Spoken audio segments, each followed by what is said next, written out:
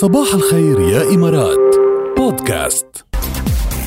ضمن بانورما الإمارات يا أصدقائنا، الصحة تعلن تخصيص كافة مراكز التطعيم مؤقتا لاستقبال كبار السن وأصحاب الأمراض المزمنة حرصا على صحتهم مع ازدياد أعداد الإصابات بالأسابيع الماضية، وذلك خلال الفترة من 4 ل 6 أسابيع قادمة للتركيز على تطعيم أكبر نسبة من هذه الفئة الأكثر عرضة للإصابة. بانوراما الإمارات.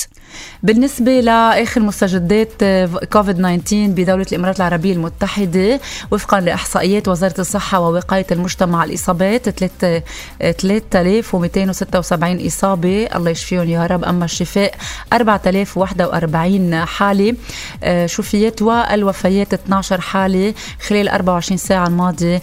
الله يرحمهم والله يحميكم جميعا. بانوراما الإمارات.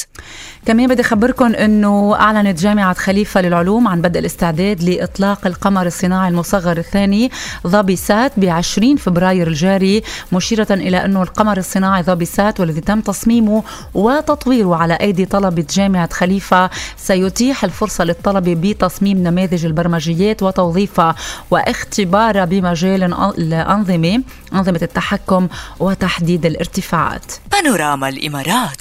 إقامة دبي صرحت أنه اعتبارا من 14 فبراير 2021 رح يتم إيقاف استلام كافة نتائج الفحص الطبي الورقية، وسيتم استلامها إلكترونيا فقط، تماشيا مع استراتيجية دبي للمعاملات اللاورقية وتفعيلا للربط الإلكتروني مع الجهات المعنية بالدولة. بانوراما الإمارات. وأخيرا، شرطة الشارقة بتمنع سير الشاحنات والمركبات الثقيلة على الطرق الداخلية والخارجية بالإمارة أثناء الضباب لحين انقشاع الحالة ووضوح الرؤية، ووضحت أنه الغرامة المالية تبلغ 500 درهم و4 نقاط مرورية. الله يحميكم كل اللي على الطريق، ونحن رجعين، خليكم معنا.